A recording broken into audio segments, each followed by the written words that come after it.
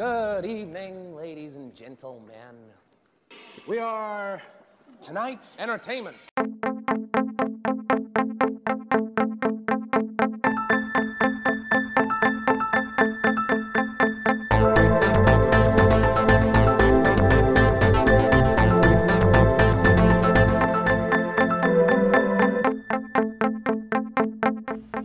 This meeting of the Movie Council is now in session. Hello, everybody, and welcome to the Movie Council podcast. I am Tim Sherry. I am your host. We are back. Your boys are back. We are looking at episode 49. A felt pen, a fucking black magic marker. Yes. I think some people are gonna, later on, a lot of people will understand where I was going with that one once we get into our topic, because we're gonna have a really fun night. It's AJ's choice. He's got a great topic we're gonna get into, a real deep one. So we're gonna see how this goes tonight. We're gonna try to behave ourselves, but it's going to be a lot of fun. But before we get to that, we of course have to do our introductions. Let's of course start off with my big bro, the COO, the co-founder, my Novak Djokovic, my Ashley Barty, my John Rahm, whatever the fuck it is when you're number one in your field. This man is that for being a movie guy, whatever that means. Okay. He is my big bro, the very handsome, it's a good word for AJ, mysterious, the very mysterious Mr. Andrew Sherry. What's up, man? How are you? Dick. How many dicks was that? I'm doing great. Yeah, that's another prelude to tonight. So looking forward to our topic tonight very, very much. I've been on vacation. By the time this airs, I'll be done with vacation, but currently on vacation. Attaboy. Just relaxing. I feel like you've been on vacation. Yeah, I was on vacation. Next thing I got thrown out of a fucking window. Right? But AJ, I feel like you've been on vacation for a while now. Just for something or no, just for a week. Nothing serious is going on. It's just taking a week off. You know, that's it. We're gonna get back to you, AJ, in just a couple of minutes because we got some things to do. Of course, we have to finish the introductions. But by the way, our Instagram is we picked up some followers. Things are starting to go. Yeah, we're starting to get some activity and stuff. So feeling good at Movie Council Pod on Instagram. Things are looking up. Yeah, things are looking up. Can I just say real quick too? We got a message, a DM from a gentleman named Kevin Duane, who has a podcast called the Actors Process Podcast. Yes. And he just sent us a message with a picture of the front of the movie Clue and then the clapping emoji. I don't know what that means, but I like it. That's all I know. Yeah. I just know I like it. It seems like he's together, like no. Well, it's a clap, but it's like an applause. Yeah, because he's got gotcha. He's a fan of Clue, apparently. Yes, that's what it appears to be. Yeah, so Kevin, anytime you want to send us a little more, if you want to get into anything, you want to talk to us, feel free. And that goes for any of our followers. Send us messages, send us emails. Yes.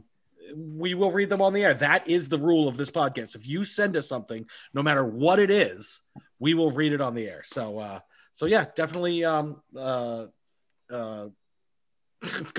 again, guys, I'm sorry. I'm high again this week. I'm going to be really honest with everybody. I'm doing my best, but please follow us on Instagram. Also subscribe to the podcast, please. It really helps us. Yes.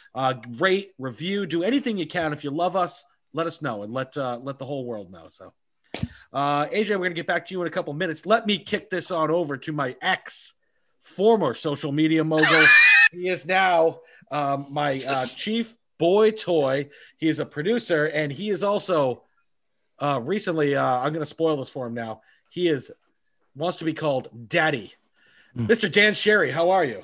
Hey, Daddy is doing well. Oh, God. I just want Daddy so I can refer to myself in the third person as Daddy. I will call you Daddy all day long. Yeah. But yeah, I think I'm actually going to retire as the chief boy toy and just focus on my producing duties from here on out. So okay, all right. Well, but, let me know. Yeah, Get with HR and fill out the necessary paperwork. Yeah, and then we'll do. Okay. So I'm doing well. Like AJ said, we're on Instagram at Movie Council Pod. Our email is moviecouncilpod@gmail. So send us some emails as well.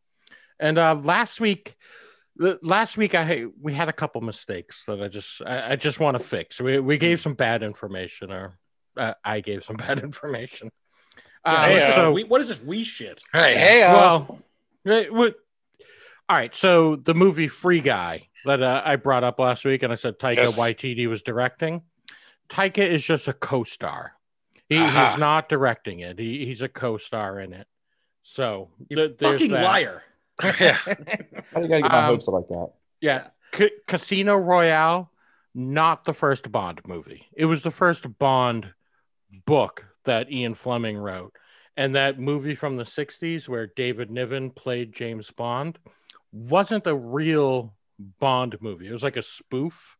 Like I looked into it, like Peter Sellers is in it, and this David Niven guy, and it's a comedy spoof of James Bond movies called Casino Royale. So yeah, technically David Niven played James Bond, but not in the canon of James Bond. How did you catch this? Did somebody call you out and call you a dumbass? No, I just Googled it. Oh, okay. Yeah. Well, how did you know to Google it though? I didn't, because we were talking about it last week. I was thinking about it. I'm like, I could have sworn Casino Royale, like the Daniel Craig one, was the first Casino Royale movie. So I started looking into it, and so the things that keep Daniel up at night. Yeah, if anything, we are, if nothing else, very accurate here at the Movie Council Podcast. We don't ever make shit up. We just straight facts all the time. Yeah. Nor do we ever slander anybody, anything like that. We're very, very nice people here. Right. Yeah. Always right down the middle. No bias at all. Right. A nice, clean family podcast. That's all right. It is every week. Yeah. We definitely don't drop the C-bomb, which I let's be honest. I've done better recently. DP, I think we both have. I'd like to reach out to HR and see if they've noticed a difference in our language. Yeah, hit that cunt up and find out. There it is. We'll be hearing from her next week. Anyways, guys, are you ready? Let's swing it on down to Charlotte. We're going to talk to my boy, the very handsome, the very debonair, the very beautifully bearded, the very sultry, sexy, smooth-talking Southern gentleman, Mr. Market Bound Around. What's up, man? How you doing? Good, thank you. As always, much appreciated. Debonair, isn't that typically reserved for someone that's like, I don't know, I picture someone that's got like,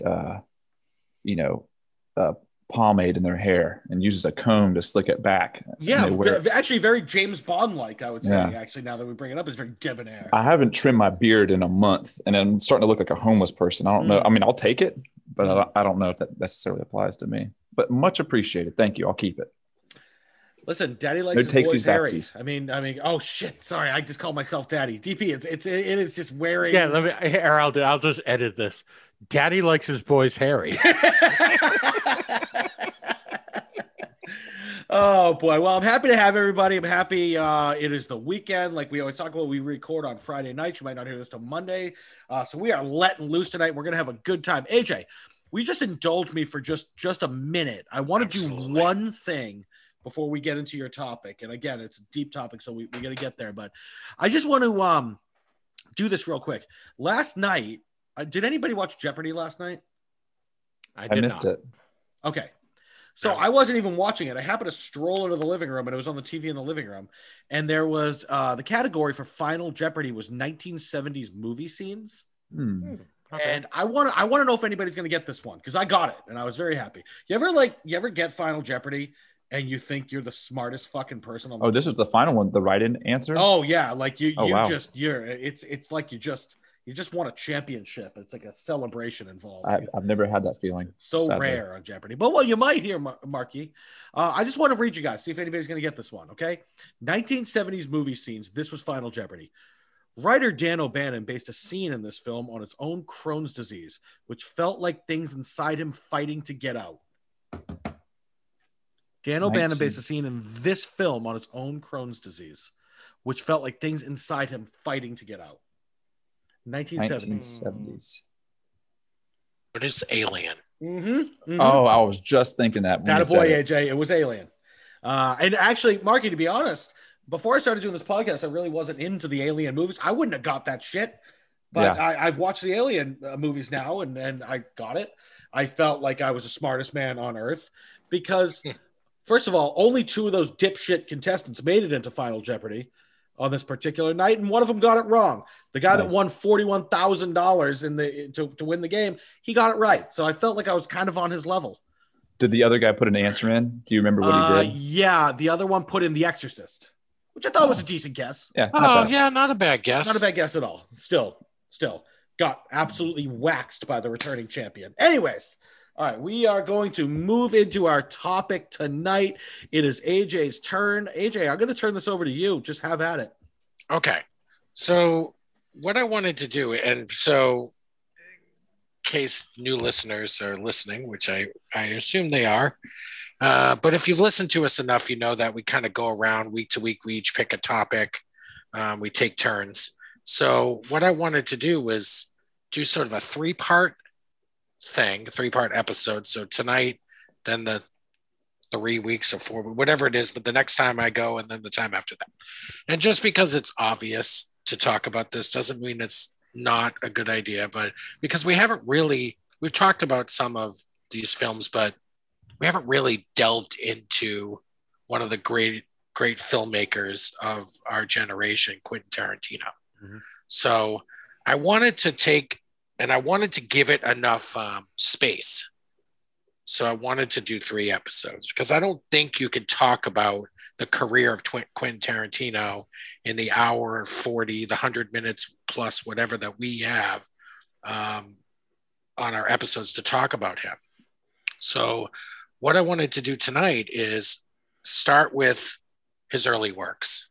I'll give you, people probably know a bit about him, his early days biography a little bit, but I'll give that first. And then I just wanted to kind of have an open discussion about his early works, meaning his directorial debut, Reservoir Dogs in 1992 through Jackie Brown, 1997.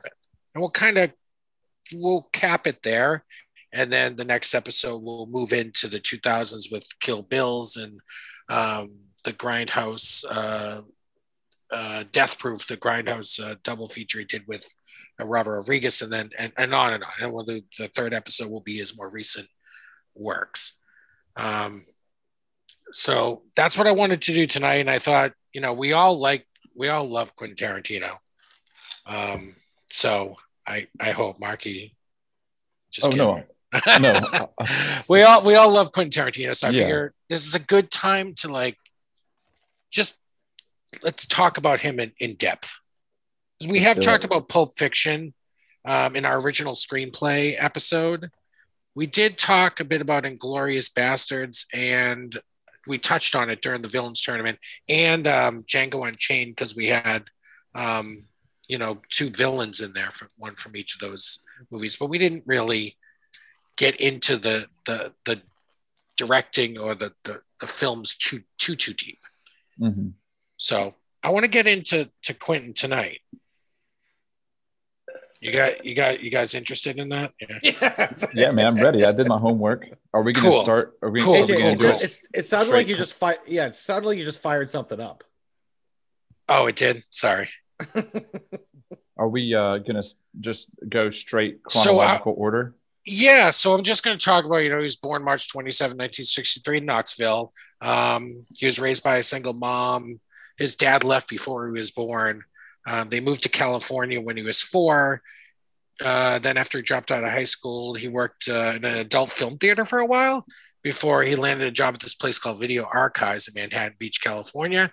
That's where he met Roger Avary. Now, if you look at some of the credits on his films, Roger Avary has some shared writing credits with him. Also has some uncredited stuff. Okay. I think True Romance maybe was uncredited, but he also helped write that story.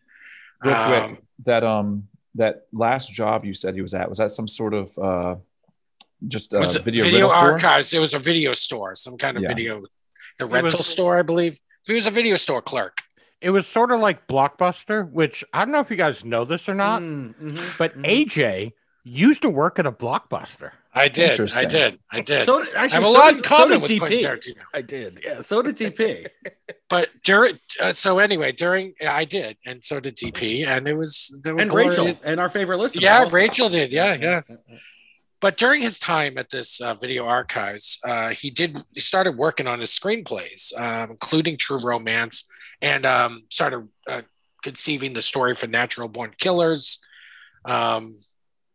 And then in 1990, he left there and got a job at this place called Cinetel, which is a production company. It was there that he was able to get his script for True Romance into the hands of Tony Scott, the director, the late director. And he liked it and bought the rights, I think, for about $50,000. And then Quentin eventually worked with producer Lawrence Bender, secured funding once they ended up getting about 1.5 million, I think, because Harvey Keitel came on as a producer, et cetera. And so then he was able to secure funding for Reservoir Dogs, which premiered at Sundance in 1992. Now, it was like the talk of Sundance. It was crazy, like popular, but it didn't win any awards at Sundance. It was the talk of Sundance, but didn't win anything. And I guess there was a lot of, during the ear cutoff scene, there was a lot of walkouts. People walked, they couldn't deal with it. Probably I think famously, yeah. Wes Craven walked out on it or something. Oh shit! Yeah, I was something thinking, like that. I have in mind exactly which point the most people walked out during that film. Yeah, when Blondie's cutting off the ear, Blonde's cutting off the ear. Yeah, they wanted to cut that part out, but Quentin fought hard for that to keep it in. Yeah, it's funny though, the cool dance that Michael Madsen does. They're stuck in the middle. I think the script just says dances around maniacally or something. Nice. And that's what he did. But anyway, so obviously he, his premiere was Reservoir Dogs. And then a year later, that script that he had optioned, I forget what production company put that out, True Romance, with Tony Scott directed, came out a year later, the next year. I don't know if it was exactly a year later, but the next year. And then Pulp Fiction in 1994 was his next film. And 3 years later, he directed Jackie Brown. He also directed a scene in the movie Four Rooms, which was not received well by critics, but at all, actually. If you look at Rotten Tomatoes, it's about 14%. DP? Yeah, can I just say something real quick about that whole, True Romance coming out a year later? In Reservoir Dogs, they actually bring up the character of Alabama from True Romance. Yeah, remember Joe there is asking Harvey Keitel about his partner, Alabama. Oh, yes. And he's like, yeah, she's a good girl. She's a good thief. That is Alabama from fucking True Romance. Yes. I did not put that together. So there are some shared universe things or references to people from film to film, which we touched on a bit last week with the View Askew universe. There's a lot of like references to other people in the films, and not as much in Quentin Tarantino's films, but it's there. Yeah. And it's great when it happens, because those that are, really pay attention to Quentin Tarantino will pick them up right away. Mm-hmm. But I guess, to Marky, to your point, I kind of want to go in order and talk about, those three films in particular that he directed in the 90s. And we can touch on True Romance. And we can touch on True Romance because I love that movie. By the way, I rewatched it today and it totally holds up. It's still great. It's a frenetic pace, that film. It's like boy meets girl, boy goes to,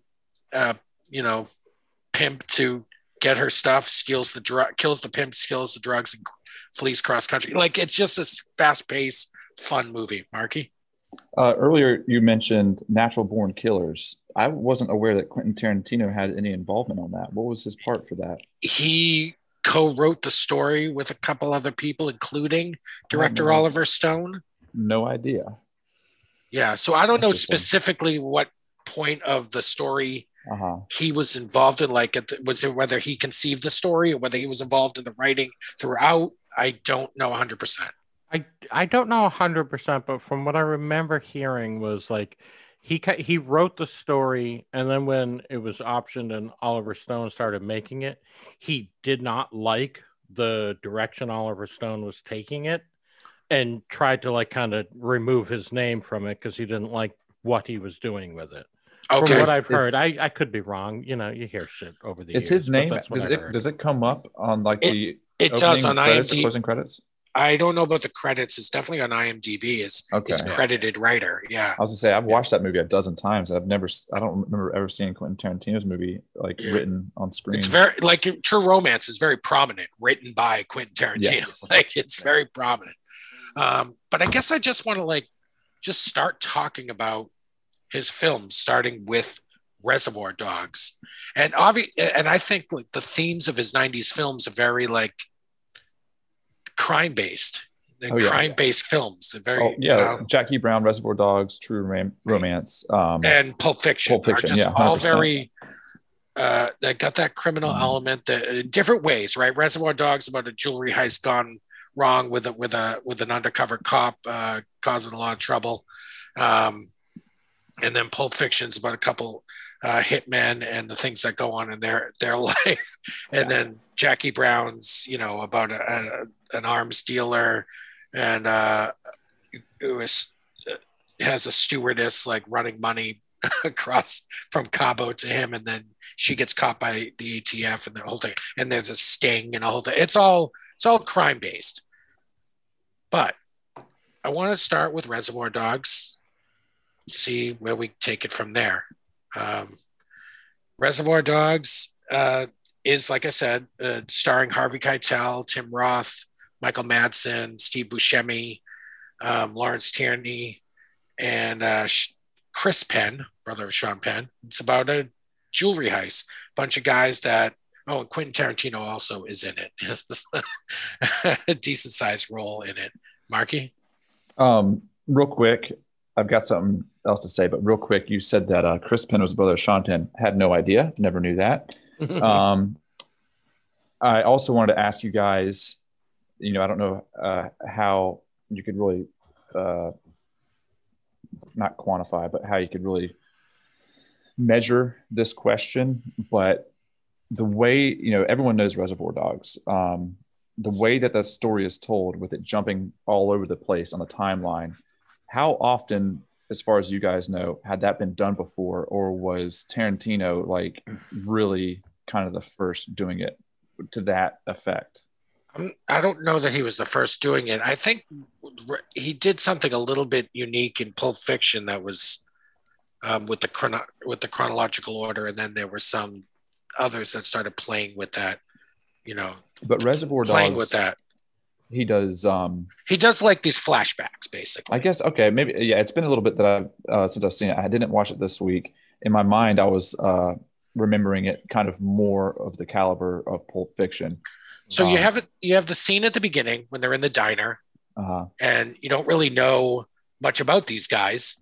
They're just these anonymous guys sitting at a diner having these conversations with each other. They pay, they have their breakfast, they pay the bill, then they come walking out. You get the opening credits, and then you fast forward to what appears to be after the crime has taken place. Yeah. And they're in the car. Harvey Keitel's character is driving the car. Tim Roth's character is now a bloody mess in the back seat. He took a shot to the gut. Don't know how he got that. And they're traveling to a safe house. Yeah. And then you pick it up from there, which is I think is a really cool way to start the film. You pick it up from there, and then they start layering in the flashbacks. That's right. And you start to meet with the different characters. And you start to meet, and then start to understand how the heist got put together, who's in charge, who's running things, why they're calling each other by these Mr. Pinks, Mr. Whites. Like, you start to understand this through these flashbacks. And then eventually, and the flashbacks don't end. They just keep coming throughout the film once you start to learn more about these characters in the present time. like you learn that which one is the cop, and then they flash back to how he got the job and his whole lead up to it. So, so the story, the story is, I do remember now more. So in Pulp Fiction, it's a sequence of flashbacks essentially that build the background of the story. Because in Reservoir Dogs, yes, and Reservoir Dogs, in essence, the main plot isn't very long or doesn't have much to do it, right? No. They get to the safe house. They eventually start to put the pieces together that there's a rat amongst them. Yeah. And you know what I mean? Like the actual, just the meat of the story of the heist is not like, as far as a timeline goes of how long that was, because it shows them at the diner. You don't ever see the heist. You see them running away at points. Yep. You do see other flashbacks, like more recent flashbacks of things that took place post robbery, like how they escaped the situation, how Mr. Orange got the gunshot wound, et cetera, et cetera. So you get some of that too to add some depth, texture to the story. Right. But to Marky's point, they never actually show the heist. No, it's sort of like a heist movie, but you never see the heist. You never see the heist. See the fallout of it, which is pretty fucking cool. Yeah. Which is great. Yeah. And I was thinking, for a directorial debut, are there any that got something that's right up there with him, with Reservoir Dogs? Right out the box. Yeah. I mean, there are some, I'm sure, like Jordan Peele's Get Out was an excellent debut, obviously. He won an Oscar for the writing. It's, but I was starting to think of some of them, but he set the tone for the 90s with his filmmaking in the 90s was sort of like this. It changed a lot, and there was a ton of copycats. Yeah, I was just thinking Tarantino copycats throughout the 90s. So, well, not just the 90s. I mean, he's just emulated and copied since he started. But early on, it was rampant. When he got really popular early, people were just starting to copy the style and the uber violence and the GW. You're a fan of Reservoir Dogs, right? Yeah, of course. I didn't get to watch it in full this week, but I watched some bits and pieces of it. And the one thing that actually really stuck out to me was just how good Tim Roth is in this movie. Yeah. I mean, like, he's outstanding. We would joke a lot about like the scene where he talked, he had to, as the undercover cop, he had to come up with like the hijinks that he had run into at one point as a criminal, so he could tell the other criminals his story about how he almost got caught by the cops in this weird scenario. That scene is so fucking good, and he's so good. And like AJ, we would always joke about the cops in the bathroom. It's like, buddy, yeah, I'm gonna shoot you in the face, like that. Yeah. That scene is so good. But he's just so smooth in this movie. And one of the things I read, which I thought was kind of cool about Tim Roth, was he refused to read for the movie. And so one night, him and Quentin and Harvey Keitel just went out drinking, and they got hammered. And then he read once he was hammered, and they just loved it. It was. I did not stumble across that. Yeah. It's a really cool little fact about it. And I like how the movie came together, AJ. Like you were saying, really, it was this movie that was kind of, this guy that no one knew wrote it, and then suddenly, Harvey Keitel read it and went, "Oh, we got to do this." Like, this, and then you were right. You were right, exactly right. $1.5 million, Harvey Keitel, just by him signing on to the movie, got that type of funding just because of who he was. So, and that seemed to be, when I was reading through some of the fun facts about it, that seemed to be the case for a lot of people who signed on. Who, like Steve Buscemi, same thing. He was Mr. Pink. Quentin Tarantino originally was supposed to be Mr. Pink, but Steve Buscemi read the screenplay and went, I need that. I need to be that character. So it happened with a lot of people. Fucking well. Yeah, it happened. It would not have been the same. It would not be the same movie without him. Yeah, I want to sit here and go, hey man, the casting director is amazing. But for the most part, most of the people in the movie casted themselves after they read it because they liked it so much. They reached out and said, I want this role. And they I want to read for this role. Yeah. It's obviously a great flick. Listen, the fact of the matter is with the movies we're talking about tonight, we could probably sit here and do one episode on each movie. Just Yeah. I know. That's- I almost that's kinda how wanted we to, but it was started. too. It was too. It's too much. Yeah, we'll be Too doing much. it until season 7 if we did it like that. No, we could do this for a while, but of course, Reservoir Dogs is brilliant. It's right up there. It's in the I don't even know where it is on my list. It's maybe near Garden State. Go ahead, DP. It better be lower than Garden State. So or higher, I you know think what it's. I mean? I'm the only one that likes Garden State. What the fuck? Why are you coming at me? Sorry, DP. DP, you were going to say something before I rudely jumped over to TW. Oh, geez, I already forget what it is. All right. Well, I just want Breaking. so It's Friday, baby. the thing that jumps out about Tarantino films in general, and this is going to be a recurring theme, is just the because he writes all the stuff he directs, right? Not every director writes their stuff. His dialogue is like next level shit, right? And when he burst on the scene, that was especially when we'll get to Pulp Fiction in a minute. When we got to Pulp Fiction, the dialogue in that film, there's not one scene in that film where you don't want to hear the conversations that are happening. AJ, I mean, if we're just talking Reservoir Dogs, the way the movie kicks off in the diner when they're talking about the waitress, Yes. thing, it's just it's so fucking like a good. virgin being all about big dicks. Yeah. Apparently, Madonna reached out to Quentin Tarantino in the aftermath of that. Yeah, she wasn't a fan. Said he was wrong.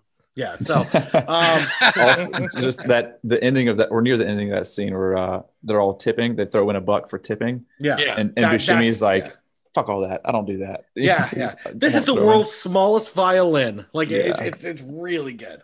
That you're right. I mean, the minute the movie starts off, it's the first thing that grabs you is the dialogue. It's so good and it's so smart. Yeah, it's sharp, so poignant. It's just everything. And it's like, what I like about it is it's like these guys are criminals. They're career criminals for the most part, and they're having a conversation that like the four of us might fucking have in a diner, just about random shit. They're everyday guys. They just happen to be a different walk of life, and I think he really captured that in Reservoir Dogs. It's one of the things I like. 100% agree. 100% agree. Something that I realized as we've been talking right now, I think something that Quentin Tarantino does so well, and it became apparent at the start with Reservoir Dogs, is just how cool he can make his characters, or how cool he writes these characters. Yes. And then the right people come along to fill those roles. But in so many of his movies, and starting with Reservoir Dogs, how these guys are just like the classic, or maybe not always the classic, but just so fucking cool. Like Steve Buscemi, even Michael Madsen, as much of a psycho as he is, they're all just like Harvey Keitel. Super underrated guy. Michael Madsen was a revelation in Reservoir Dogs, actually. In my opinion, his best. This is Michael Madsen at his I'd say best. by far, yeah. Dude, is there anything cooler than the "Are you gonna bark all day, little doggy, or are you gonna bite" line? DP, I mean, DP. that is so fucking cool, dude. DP, I almost went with that. Really, really cool. That was that. I almost went with that as the tagline in the introduction tonight. But then I went with a felt pen. I went with that instead. But that was second place. So. All right. It's such a great team. But do you remember Keitel's reaction? He's like, "What?" Like he could not fucking believe somebody just said that to him. Yeah, like because he's a bad fucking dude. He'd probably killed 6 or 7 people. They're all bad dudes. What's so cool about that? They all start getting at each other's throats, and they're all equally just terrifying, violent people. Am I the only fucking professional here? Actually, what you kind of realize is that what you kind of realize, though, as the film gets deeper in, is that when shit went sideways, Keitel's stressing out, Mr. Pink's stressing out, Mr. Blonde's got he stopped for fast food, and he was like soda, cool as a cucumber, cool as a cucumber, you know what I mean? And he even stopped off to kidnap a cop, It's what they do. It's what they do. It's their job. You see the flashbacks of the other people, like Mr. Pink running away, and Harvey Keitel and Tim Roth getting away and shooting up, but you never see Michael Madsen getting away. They just tell the story of how he went berserk and he started going bang, bam, bam, bam. It started killing everybody. It started killing bam. It was almost like the walls were starting to, he knew the walls were closing in. And it was just Yeah. like, I'm just going to go out the way I go out because he's a fucking Looney Tune, total sociopath Looney Tune. Knew the end was near and just went out guns blazing. Apparently that safe house was a mortuary. Interesting. Did you guys read about this? I didn't No. know. If you see some of the scenes, there's some equipment like in the background or something that makes it obvious. And I guess it was they used the same location upstairs for Mr. Orange's apartment. So yeah, but one of my favorite scenes, and it's more subtle. It's more about how it's shot and just the idea of it. Like once Mr. Blonde is left alone with the cop. And then he goes out to his car to get the gasoline, and just a shot of him walking. He's already playing the song, right? He's like having a great time. Oh, yeah. He walks outside, and they follow him outside. You don't hear the music anymore because the door shuts. He's outside, gets the gasoline out of the trunk, turns around, walks back in. The camera is following him the whole time. Walks back in. The music kicks back in again as he opens the door. I just love that. Yeah, that like shot. Yeah, it's really nice. Yeah. Can I just give a real quick shout out? Speaking of the music, the voice of the DJ is Stephen Wright, who's from our hometown. Tim, AJ, and I are all from Burlington, and that is where Stephen Wright is from. I used to wait on that dude when I was working at the Outback in Burlington. He'd come in by himself all the time. Very nice guy, really cool, good tipper. Dude, good tipper. Hilarious. Yeah, dude, his stand-up is amazingly funny. I was going to ask, I don't recognize the name. You would know. He's a stand-up. He was the guy on the couch and Half-Baked. Half-Baked. Oh, yeah. Okay, yep, know him. Yeah. Nice. Yeah, this movie is riddled with just again what becomes characteristics, and what Tarantino is known for are these incredible shots, these angles, these camera, just the way, the dolly, everything, the way he chooses to go about filming a scene, and the music on top of that he chooses for it. The music was something we haven't gotten to that much yet, but the music is part of what made these 90s films like just so much more special. Yeah.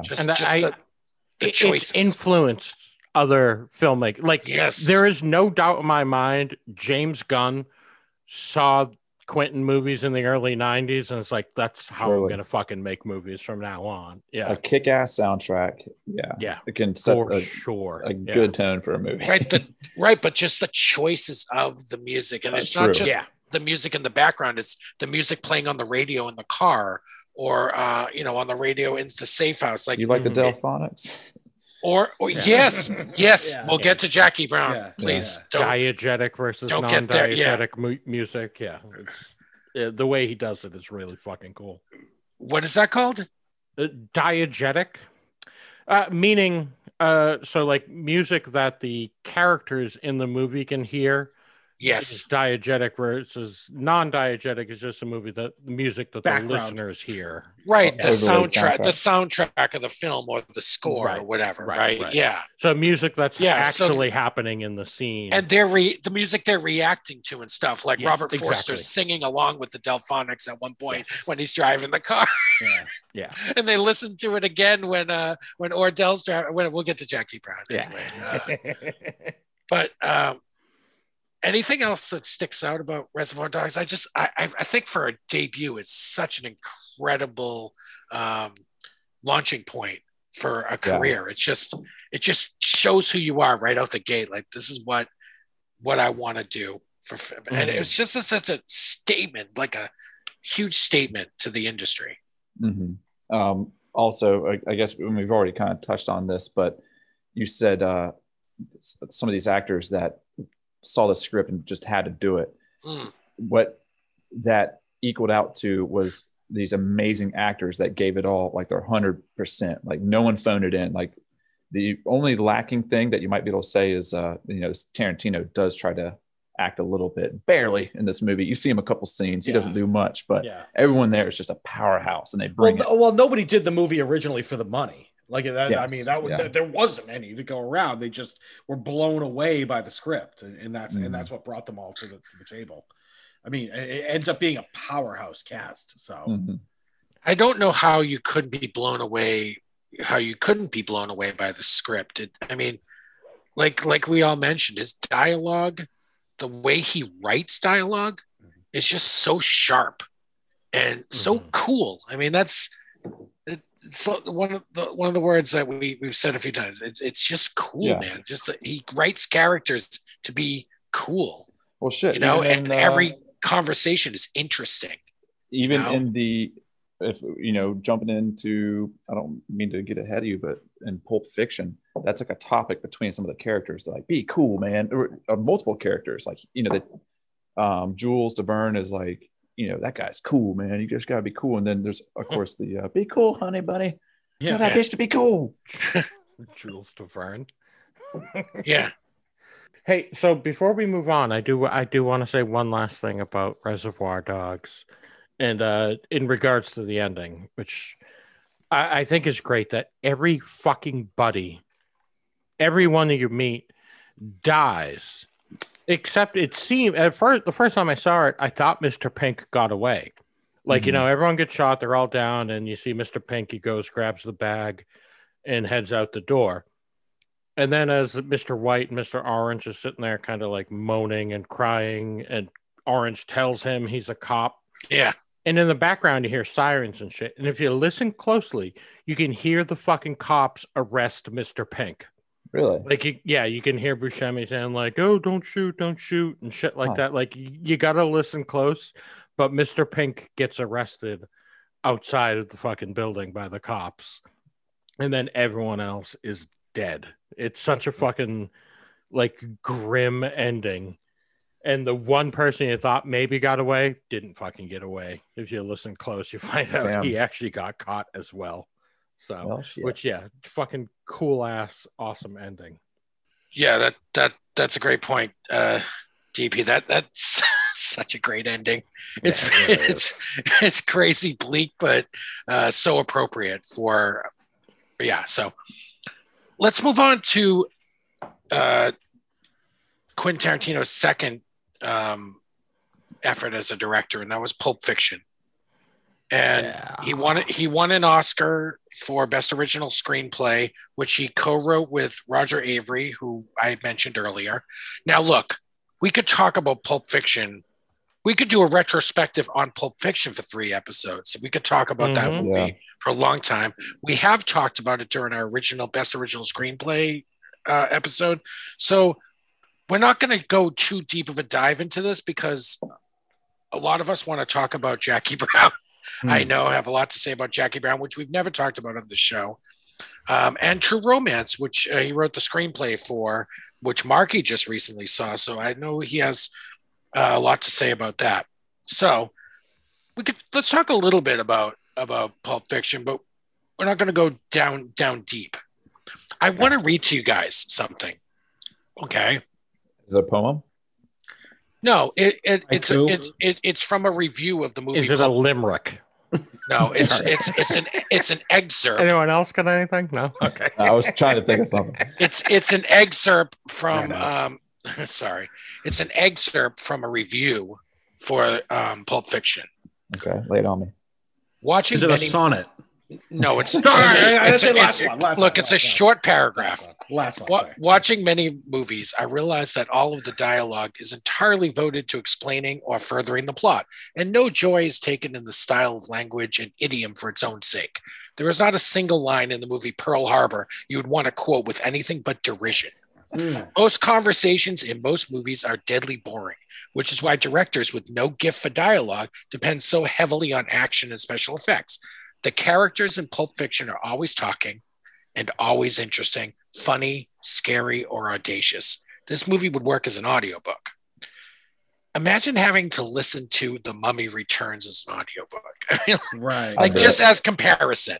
Like, that's what it was Roger Ebert, the late Roger Ebert, wrote that about Pulp Fiction, which he gave 4 out of 4 stars, obviously. It's a masterpiece, Pulp Fiction, right? All of us have seen it. We all love it. It just sort of like epitomizes what I was sort of alluding to earlier, which we've talked about. He did his debut Reservoir Dogs, the writing is sharp, the dialogue is right. He really hones in on it with Pulp Fiction. He just gets better at it, and it's just like this well-oiled machine of like amazing dialogue. And like he says in the review, all the characters are interesting. All the conversations that are being had are interesting. You're hanging on all their words. You're thinking about what they say after they're done talking. Like you're almost like involved in the conversation as a fly on the wall. It's like that's what his dialogue writing means in this film. Like, what do you guys think? Yeah. Talking about all characters are interesting. I was thinking about that one dude that works for Marcellus. I think his name's Paul, and you don't see him much. He doesn't say much, but he's like behind the bar at one point, and then later he's in the room with Bruce Willis when he's warming up for the boxing match. Oh, it's after the match. After the match, after he escapes. Yeah. Even well, actually, is his name actually Paul, or did he just have that line where he says, "Hey, my name is Paul, and this is between y'all"? Did he just say because it rhymes, or is his name Paul? I don't actually. I think his name is Paul, and he uses that line a lot. Uses it because it rhymes. Yeah. He is credited as Paul. I had to look it up. Is he? Okay. Yeah. I wasn't sure. I just remember that line he delivered. So. But it's true. In every scene, there's no wasted scenes in that film. It's 2.5 hours long. But there's nothing wasted in that film as far as that goes. And he's just such a master of dialogue and plotting, and the way he plays with the chronological order of this film is so incredibly smart. Because during that first, not the first scene, the opening scene is obviously Ringo and Honey Bunny holding up the joint, that brief scene that we see at the end as well. But the next proper scene, full scene, is Jules and Vincent driving to the job where they're gonna talk to Brett. I think you mean Jules and Vern. Yeah, Jules and Vincent. Jules and Vincent. Sorry, guys. I like Jules and Vern better. Jules and Vincent. Sorry. So Jules and Vincent are driving to the job, and I lost my train of thought now. Sorry. I'm sorry. I screwed up the name. You didn't say Vern. Matt, no, you didn't screw it up. Marky screwed it up earlier. And we're making fun of Marky. I said it. I was just on a roll and I was talking and it just came out of my mouth. And I didn't realize until DP called me out and you guys just went right over it. All right, so Jules and Vincent are driving to the job, and you don't realize until like they're talking like in the hallway. They're like, "Oh, we're a little early. Let's walk over here and just chat." And they're talking about the foot massage thing, and they're alluding to his meeting with Mia Wallace and all that. And then you kind of get to the Mia Wallace thing afterwards, although it's chronologically not right afterwards. You know what I mean? There's that whole scene with Marvin in the car and Mr. Wolf and all that happens in between all that. But it makes more sense to go to the Mia Wallace scene on the heels of it versus, you know what I mean? It's just so smart the way he plays with the chronological order in this film. It's brilliant, actually. It just all flows right. It doesn't feel out of order, I guess is the way I wanted to put it. It was easy to kind of piece it back together after watching it. I think even the first time, I mean, it took you a while to kind of think through it, I think later, on what you just watched. And then, but it's not something that it's so intricate or just intentionally or unintentionally, just all over the place. You could put it together and it makes sense and it works like well. The scene when I'm Paul and this is whatever, like that whole scene, they're wearing the stupid shorts and t-shirts. Like how the fuck did they get those, right? Like, but you just go, they're your clothes, motherfucker. Yeah. Well, they'll explain that couple eventually. Of dorks.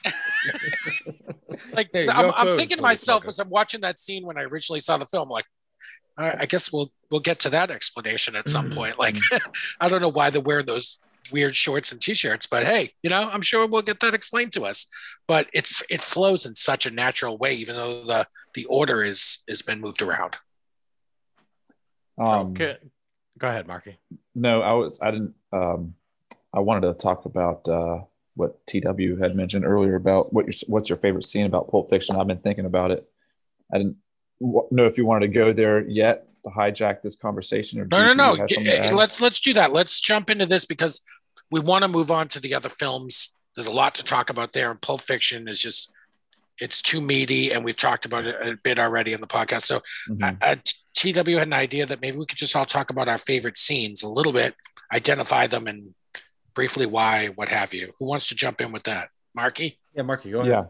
Yeah, I've got Hey, Marky. I was thinking if I watch the movie again, I'd probably pick out a new favorite scene Absolutely. every time, But what I was thinking about since TW brought it up was, just kind of on the spot, I think my favorite scene, as twisted as it is the basement, in Zed's basement, the infamous Gimp scene, and Marcellus being raped, and then Bruce Willis just coming down and killing dudes with the samurai sword. The Marcellus music being what? Can you say that again? Raped. Thank you. I just need to hear that R roll one more time. He just needed the soundbite. That is so true. One of my favorite parts within that scene, because it is a very dark and, like I said, infamous, just nasty, twisted scene. It's told and shown so well that it just stays with you for life, I think. But I think it's when Bruce Willis breaks his restraints and he kind of comes up in this slow motion, and that music is building up in the background. We've talked about how well Tarantino adds just the perfect music to the right scene, and like this buildup of him coming up, and then the Gimp sees him and starts writhing around, and he clears him, knocks him out with a left hook. Oh yeah, perfect shot as a boxer. Drops him with one. Oh yeah, takes the rest of the restraints up, is about to leave, opens the door, has here's what's going on downstairs, has the change of heart, like no man should go through that shit. And then comes back and immediately starts assessing, all right, what can I use? Starts picking up all these random ass weapons, gets a chainsaw at one point and is shaking it like, this might work. It's like any fantasy any of us have ever had. And then his eyes glance up to that samurai sword. He's like, oh yeah, that's it. Pulls it out slowly. Right. So that's so good. So good. So there is nobody who saw, especially as a man, who saw that movie, and like the minute he just jammed that sword into Zed, everyone, every single person, like everybody in that moment was like such a badass scene. Yeah, big time. So that's mine. It's good. Can I throw mine out real quick? Yeah. This isn't like this isn't. It's funny. Because as I mentioned in Reservoir Dogs, what I was saying before, and I'll reiterate, was when they're sitting at that table, these are normal conversations that any human being, like the four of us, could have, but these are career criminals. With Pulp Fiction, these people are in some serious fucking situations, yet they still have time to have these very, very human conversations. So my favorite scene in the movie is when Bruce Willis realizes that his wife didn't bring his fucking watch with him. And remember, like he's trying to be calm, and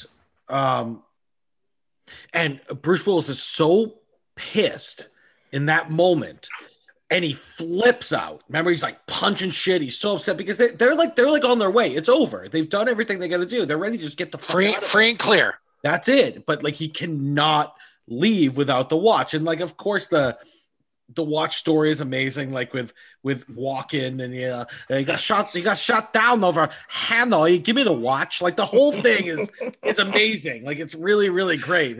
Gunner named a Wanaki, like it's really great. But hold on, can I just say your Walken impression is really good. It's pretty good. I've been pretty good.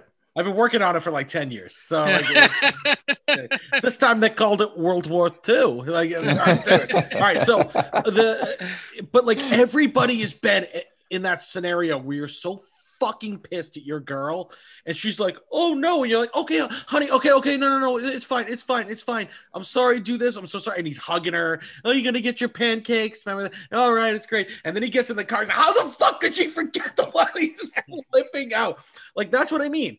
Like, this is like a very serious situation he's in with a mob boss who's ready to kill him, but he's still having the same fucking interactions with his that loved ones. very relatable thing. Right. We Yeah. all go Very through it relatable. all the time. Like, oh, sorry, sweetheart. And then you just flip the fuck out in your car because you're so fucking goddamn frustrated with it. Like, I love that. I love that human element that Tarantino is able to bring into his movies, that no matter how serious and dangerous the situation is, life is always there. The normal shit is always there all the time. I love that. What's her name? Fabian. Fabian. Yeah. Yeah. If you had a, I am Fabi. I hate that Don't stupid talk to me in that mongoloid mongoloid voice. voice. If you had a pot, we can all just quote this movie endlessly. Yeah, I know, It's crazy. But I don't know, for some reason when I think about this movie, like that's the part I always come back to, because it's so real and it's so frustrating. Like, the one goddamn thing she couldn't forget, she fucking forgot. Like, we've all been through that. Like, it's just, but they were obviously on a different scale, you know.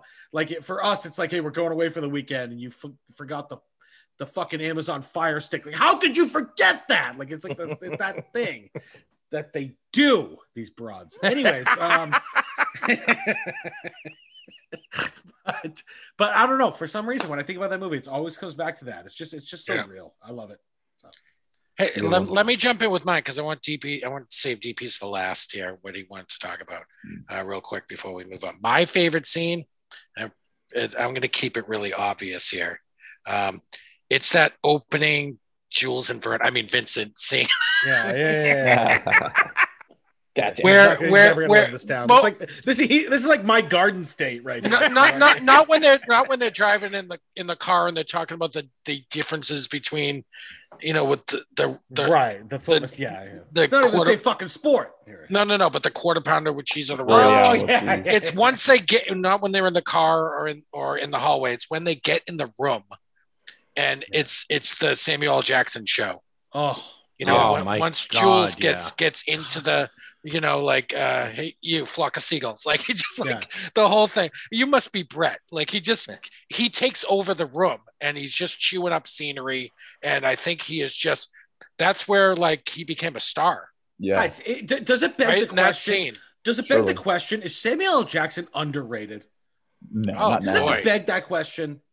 As far as like talent, or do you mean like notoriety? Because talent. Yeah. Well, in some of that stuff, he's done a lot of shit movies. I mean, yes, Snakes on a fucking plane. I mean, what? Snakes on a plane was great. Black Snake Moan. I love Black Snake Moan. He loves snake movies. All right, actually, yeah.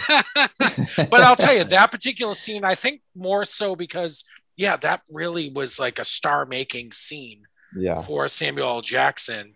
And he's just so great in it. It's iconic. It's iconic. Mostly the lead up to the biblical. We can talk about whether that's an actual. It's actually contained that way in any Bible, but whatever, right? It's right. I don't remember asking you a goddamn thing. All that stuff, all that leading up to Big that. Kahuna Burger. Do you mind if what's in the Sprite? Do you mind if I have your beverage to wash this down? And then he sucks it back until it's empty. Yeah, he drinks the whole fucking thing. Yeah, like he's making it clear what they're about to do to all of them. Like, right. Like, there's no need for you to have this soda because you're about to die. I drink your milkshake. So that's my scene. It'll probably, like Marky was saying, it'll probably change, next week when I watch the movie again. Yeah. But that scene actually kind of leads to my not my favorite scene, but my favorite thing from this movie was Quentin like taking the MacGuffin to a whole new fucking level. So for the listeners who don't know, a MacGuffin is something from in like fiction where whether it's like an object or something that like drives the characters and it makes them do what they're doing, but at the end actually has no fucking meaning whatsoever. And that goddamn briefcase that they go after, like, it is everything in that fucking movie, and no one knows what the fuck it is. Vincent, like, it ends up being nothing. It means nothing at the end, but the whole movie is driven by this fucking briefcase that never makes a difference at all whatsoever. And it is like, at least to me, I know like Hitchcock did it a lot, but to me, this is the ultimate MacGuffin in fucking movie history. Very well done. So well done. Yeah. I did not know that that term or that word. Yeah. I actually didn't either. I like that. Oh. Well, there you go. Yeah, really, really well done. You don't Thank see you. the briefcase that much. I mean, Jules is holding it when Mr. Wolf takes off. He's like, "I see a cab ride in your future." Like he's holding it. He's holding it. Then obviously Vincent gets it out from underneath the cupboard and opens it. And then they have it when they walk in the bar. He shows Ringo. And that's how he gets Ringo into that compromising position. It's just a device. It was a device to get him. Does a lot of shit, but what was it? What does it mean? Like at the end, it meant nothing. Yeah, right. People speculated like there's a people speculate the Band-Aid on the back of Ving Rhames' neck, like there. Mm-hmm. Like, yeah.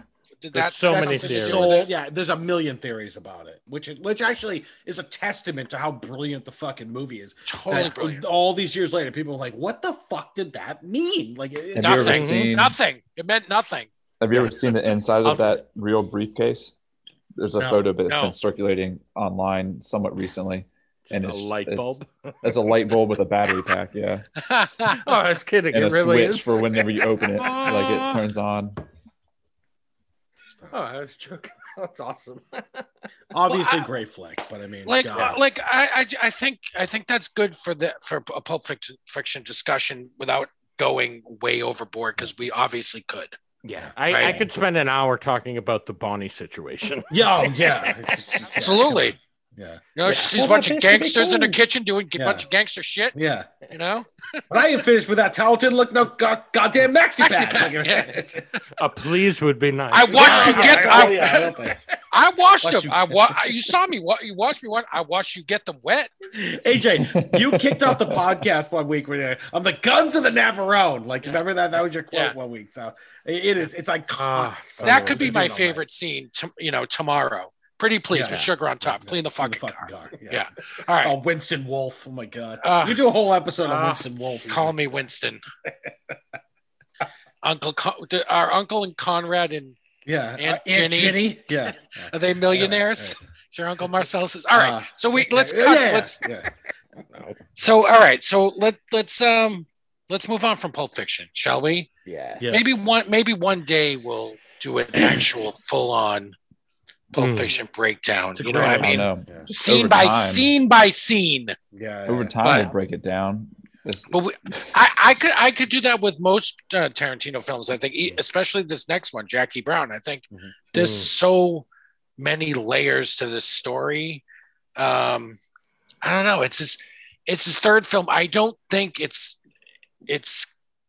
quite at the same level as Pulp Fiction. It's just on a different level for different reasons. It's a different type of film. I love Jackie Brown.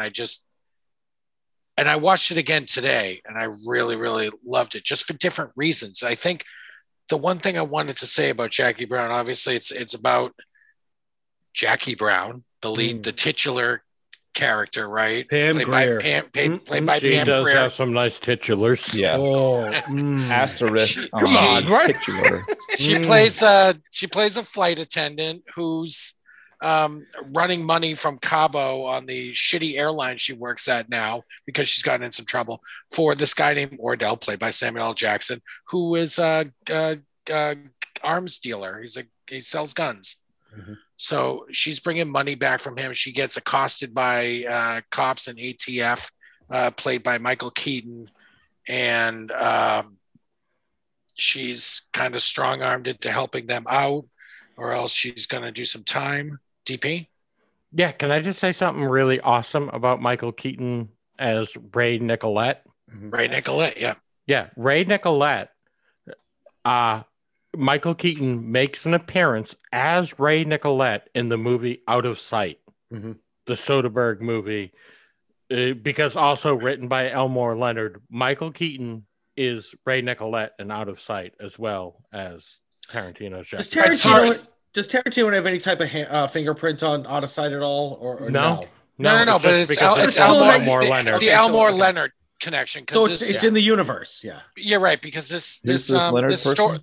Elmore Leonard, the author. So this film is based on Rum Punch. Yeah, by Jackie Brown is? Elmore Leonard. Yeah. Yep. I did So not it's know an that. He had Quentin Tarantino adapted the screenplay. So I should have said that out the gate. So she runs afoul of the ATF, and then she has to. She gets bond posted for her by Ordell, and then she starts to fear for her life, and she makes this friend out of this older bail bondsman played by Robert Forster in a resurgence to his career, this role, which is amazing. And he's great in it as Max Cherry. He's great. And they strike up a friendship. And that's sort of at the heart of this film, is their sort of budding, I guess, partnership, romance, whatever you want to call it. And they're both so great in it. They have good chemistry together. And I love seeing them on screen together. They did such a good job working together in this film. But everybody's good in this film. Bridget Fonda is terrific. De Niro plays a different type of character, but he's great. He's always great. It might be the most underrated De Niro performance ever. Yeah.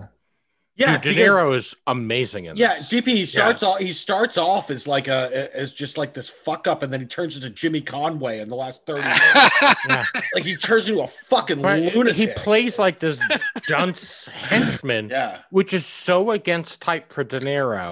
Right. Oh, totally. And he fucking crushes it. Like he's so good, dude. Yes, he's so underrated.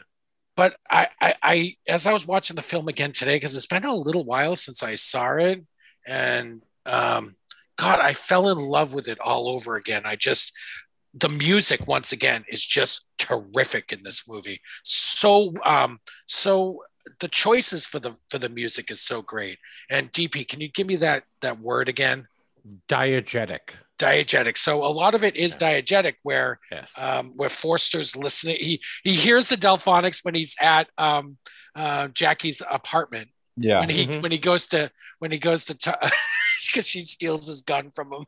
Yeah, it's a great scene. And he comes back to like, oh, if you want to keep it, I came to get back my gun or whatever. And then she's like, she offers him coffee, and then she puts the record on. He starts talking to her about CDs, and she's like, no, I just have to, I've already got so many albums or whatever, and they don't make any new albums, new stuff on album, whatever.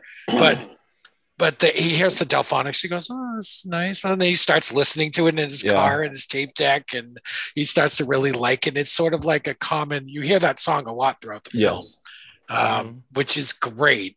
And it's sort of like, it makes him think of her when he's listening to it. I think it's his connection to her. He loves it. And I fell in love with Jackie Brown all over again when I watched the movie. Have you guys watched it recently? What do you guys think? What are your overall thoughts anyway on Jackie Brown? DP? So, all right. So I saw Jackie Brown in the movie theater. I saw Pulp Fiction there with my boy Scott Freeman. Shout out Scott Freeman. And so when Jackie Brown came out, I was super excited about it, and I went and saw it.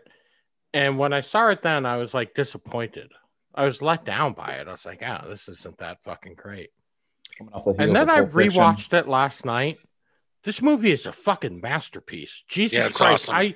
I don't know if I was just young and was expecting more Reservoir Dogs, Pulp Fiction-esque. You were. Let down because I didn't get it. But rewatching it now, this movie is fucking amazing. Like, there are some amazing performances. There is some great... like that whole part when they're at the mall and they have like all those like one shots, those tracking shots of like when Jackie comes out of the dressing room and it just follows her as she walks all through the mall and is looking for Ray. And it's all fucking one take.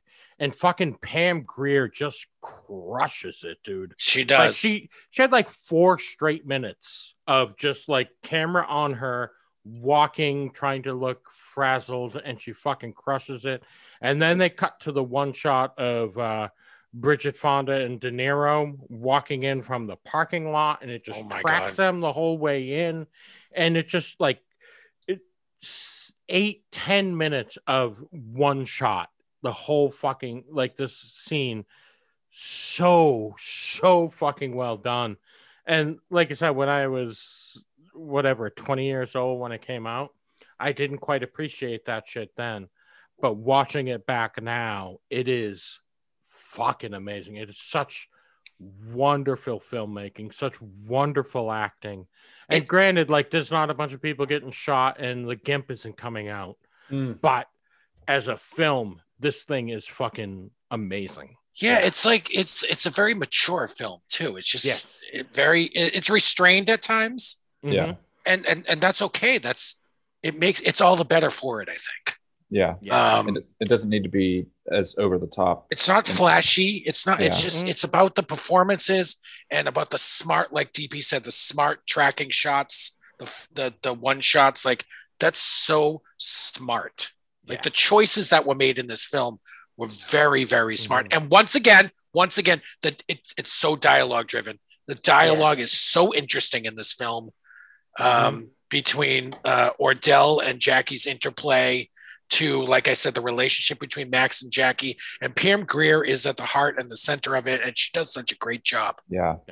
Well, also super underrated, fucking Chris Tucker. Oh yeah. Dude, Beaumont Livingston. Yeah. Livingston Beaumont. Great, very short, but fucking great scene with him. Yeah. I love the scene when Ordell shows up at his place, and then he compels him to go into the trunk, and then he basically just drives around the corner. But they're just the camera's just rolling in that one spot, and he just drives around the corner, parks the car, opens the trunk, and shoots him twice. Yeah, the argument about getting into the trunk is so good. Oh my god, amazing. Aside from that, TW, what else do you think about Jackie Brown? I will actually make somewhat. I don't know if this is a controversial statement or not, but Jackie Brown is my favorite Tarantino movie. It is. I don't think that's controversial. I think. No, I think you're in a minority though. I know. I was afraid. Yeah. I was afraid you were about to say something bad about it. I was like, "You mother." No. I remember seeing the movie. I remember coming late to the party, seeing the movie for the first time, maybe 10 years ago, and being like, "Holy shit!" Like I cannot believe I haven't seen this thing. It's really brilliant. And then I rewatched it, most of it last night. I finished it up before we went on tonight. And it just reaffirmed everything I thought about it. It is so brilliant.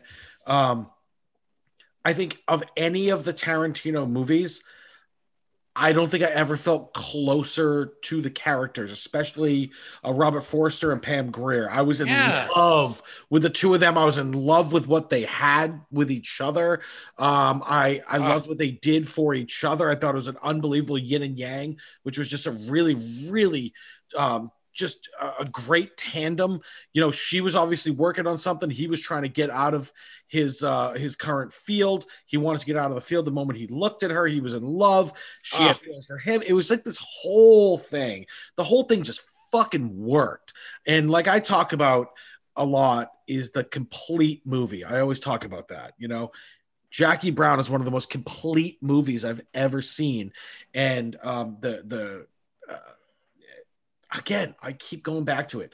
The fucking conversations between two people who are like career criminals who just have a fucking conversation. Like I said, the Chris Tucker, Samuel L. Jackson get into the trunk thing is one of the funny. I think I rewound and watched that scene back like 4 times. I think at least 4 times because Chris Tucker was making me piss myself laughing.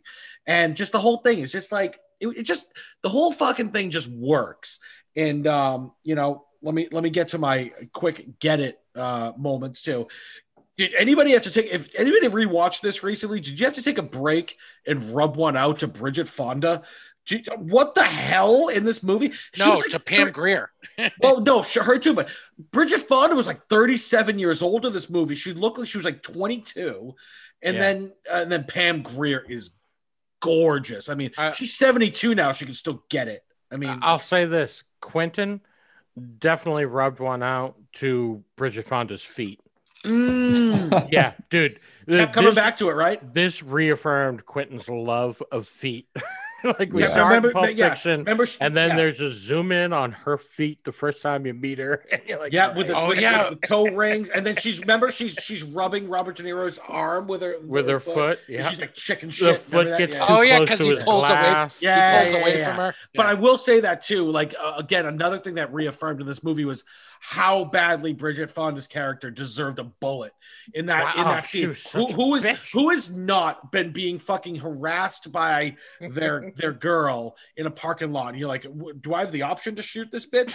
Like, because Robert, he just couldn't take it anymore, and he just fucking blows her away. It's like, dude, she should have got that like fucking 30 minutes ago. Like when she wouldn't come out of the bathroom, I'm like, I'd have fucking killed her right then. Like, it was just, there was just so many things in the movie that are so poignant. And I don't know, for me, it has just a little bit of everything, and it works into this formula that just makes it legitimately one of my favorite movies of all time. It is my favorite Tarantino movie. So I just want to say two things before I know Marky wants to give his thoughts on Jackie Brown, but two scenes that I think just kind of encapsulates some just how well the movie is filmed and the performances. There's a scene where Ordell and Lewis are in the van, and he finds out there's just the books in the bottom of the bag and stuff. And Samuel L. Jackson's character just the camera's just on him, and he's just sitting there, just like contemplating everything. But they give the scene some room to breathe before he actually shoots De Niro. Yeah. Like, I just love that. I love the patience in that scene. And then Max and Jackie's last scene together in the office when Max has to answer the phone. But before that, she says, "I never lied to you. We were partners." Like, it really was a partnership between them. And I think there was genuine like affection and love between them. And I just thought that was so touching. And their final little kiss, not little, it was very substantial. Oh, it's such a great payoff. It's an amazing payoff. And then great build up. And then she leaves. And I thought that scene blew me away. By the way, is there, Marky, real quick, before, like, have anybody seen another man who is aged more handsomely than Robert Forster? Jesus Christ. He can get it, for Christ's sake. Oh my God, he's handsome, and he's so smooth. Right? He's even like, he's kind of like a boring dude in the movies. He's a fucking bail bondsman. A dork. Like a dad dork. Every time I see him in this movie, I'm like, I want good things to happen to this fucking guy. He's good looking, and he's just cool. He's a good man too. There is one other human being that's pulled it off, and that's George Clooney. Yeah, but those that's two. It. There's two people, the two most two people men in history who've just gotten. Oh wow, Jesus. Marky, sorry, Mark. Yeah, have that. Marky, hit me with your Jackie Brown. Well, before I go into like my whole, I've been writing notes down as you guys have been talking, things that I want to touch on. But since we're talking about, what's that actor's name again? The one in question here, Robert Forster. Yeah. Robert Forster. He is kind of like a dorky dad character in this, but Tarantino again just writes these like such cool characters for people, and he plays it so well where he's not like this over the top flashy. He's very kind of humble. He's an everyman. He's always got like a good attitude and like smiling a lot, but not like a retard. Or sorry, I can't say that word anymore. Not like an idiot. Don't you dare cut that, DP. Don't you dare. No, he's not though. He's a smart guy. He could be any of us. He could be any of us. That's what we like about these characters. But I saw this. So like TW, I saw this movie later. Like I had seen Pulp Fiction and Reservoir Dogs multiple times before I even gave Jackie Brown a shot. And when I did, I was kind of like, what the fuck? Like, no one told me how good this was. I loved it, watched it a lot after that. Haven't seen it recently, but like I said, you guys talking about it jogged my memory in some of these parts. And we're talking about how it's not as hyper violent as his two previous movies, but the violence that he does show in this one or has, it's that much more impactful and powerful. There's just like almost slower, deliberate scenes with the violence. Yeah, like when Lewis shoots her, it's like very Absolutely. like kind of jarring Oh, that he yeah. actually pulled out Yeah. a gun and shot her. It was But very you jarring. don't see the impact. You don't see the blood. You don't even No. see her in the Right. shot. It's just him Yeah. shooting, and then again, and then he walks away. Yeah, and he and goes, I told you, I found it. He found the and man. every man that saw that movie when she went down went, fucking finally. Jesus Christ. So if Shut up.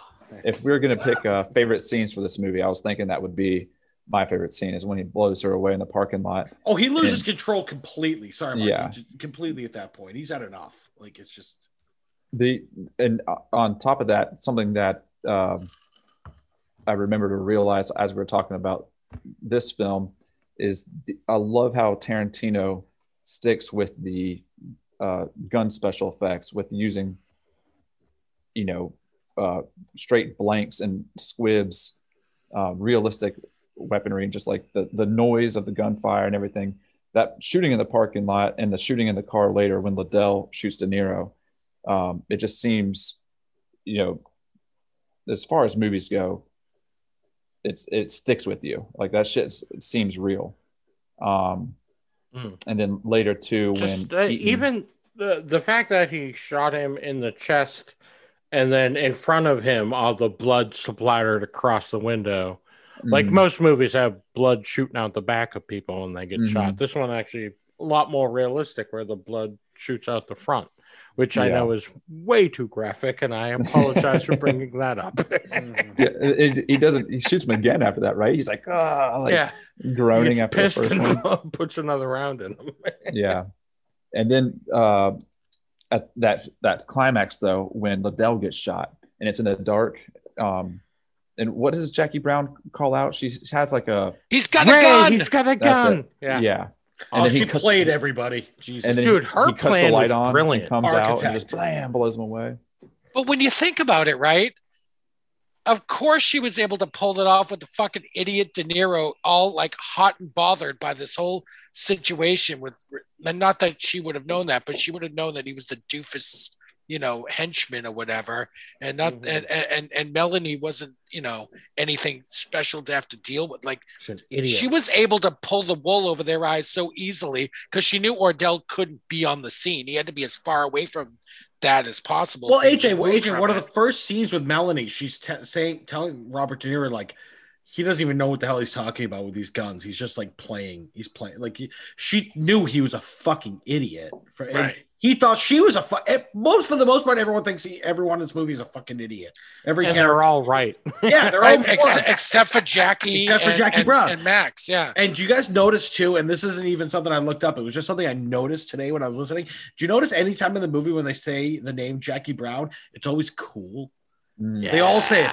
Jackie Brown. It's Jackie Brown. Remember, she goes to buzz into Ordell's place. And, who is it? It's Jackie Brown. Yeah, she's got her hat and glasses on. Everybody, the fucking trailer. The trailer for the movie was like a super cut of all those times that someone said Jackie Brown. Really? That's cool. Yes. Dude, I honestly didn't know that. I just noticed it today when I was rewatching it. Everybody, Robert Forster, Jackie Brown, everybody, because she's such a bad bitch, and she's the architect of the goddamn movie. Yeah, And her plan was brilliant. Oh, the whole thing. Yeah. And he lined that shit up before the movie even started. And obviously, Quentin Tarantino was a big fan of Pam Grier. She's mentioned in Reservoir Dogs. Yes, that's right. The actress Pam Grier is mentioned in Reservoir Dogs. But I'm glad you guys love this movie so much because it really is on the heels. 3 years after Pulp Fiction, that's what you got to follow that up with something, right? Mm-hmm. And it's a totally. It's got the Quentin Tarantino DNA, but it's a different, more measured, more patient film. It wasn't as well received as his first two films at all. The reviews were great, but not amazing.